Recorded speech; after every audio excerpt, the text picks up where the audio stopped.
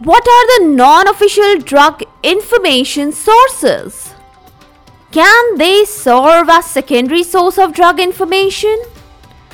Well, we'll get to know all about these and much more information related to this particular topic in today's episode. So let's get started. Welcome all to Is Pharmacology Difficult podcast.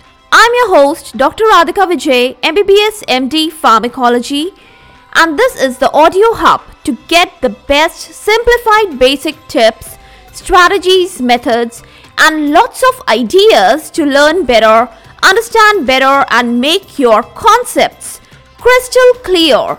If you really find, and there's a question hovering in your minds, is pharmacology difficult? Lend me your ears for a while and let in the magic of knowledge. In last episode, I told you about official drug compendia. What are they? Why are they called so?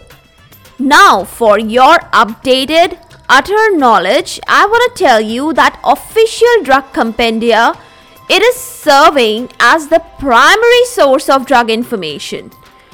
And while on the other hand, non-official is the one which serves as a secondary source of drug information.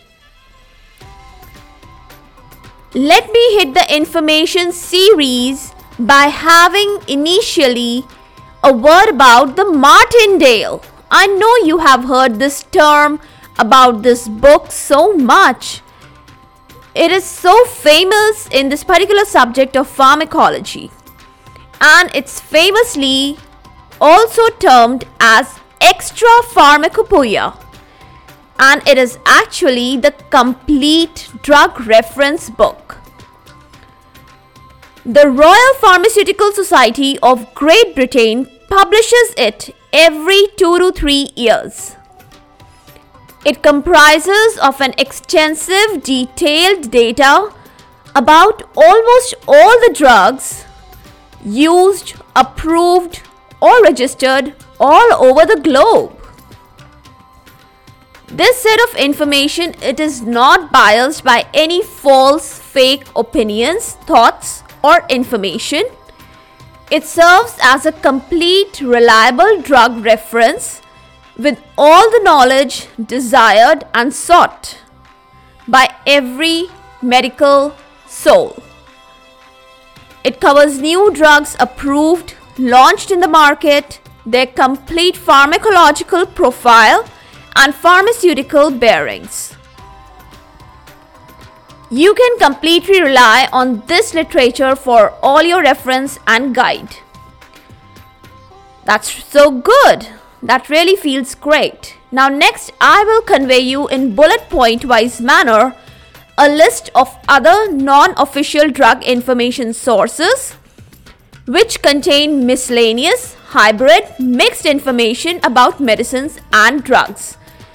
It includes trade names as well as generic names, and it's a general knowledge to share. What do I mean by saying it's a general knowledge to share? Because it has no restrictions about the legally approved drugs. So all this will be clear with the following examples. Just keep your ears open. The first one in the list is AMA, capital AMA, drug evaluations, where capital AMA, it stands for American Medical Associations.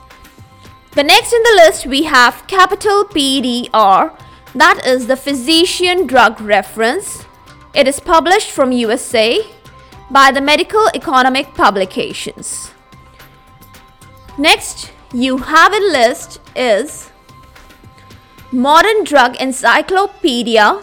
It is again from New York, USA, published by York Medical Books. And the last in my list are the drug facts and drug comparisons, again published from USA.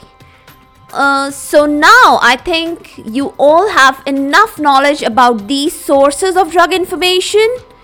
You can tell me on your tips, the official ones, the non-official ones. So what do you think? What's the next further step? What should you know about? More. Now you should move ahead and understand the few basics about the drug nature and from where exactly are we obtaining or deriving the drugs. All these knowledge sets are coming up in the next episode. For all the updates and latest episodes of my podcast, please visit www.ispharmacologydifficult.com, where you can also sign up for a free monthly e-newsletter of mine. It actually contains a lot of updates about the medical sciences, drug information, and my podcast updates also. You can follow me on different social media handles like Twitter, Insta, Facebook, and LinkedIn. They all are with the same name as Pharmacology Difficult. If you are listening for the first time, do follow me here, whatever platform you are consuming this episode. Stay tuned. Do rate and review on iTunes, Apple Podcast. Stay safe, stay happy, stay enlightened. Thank you.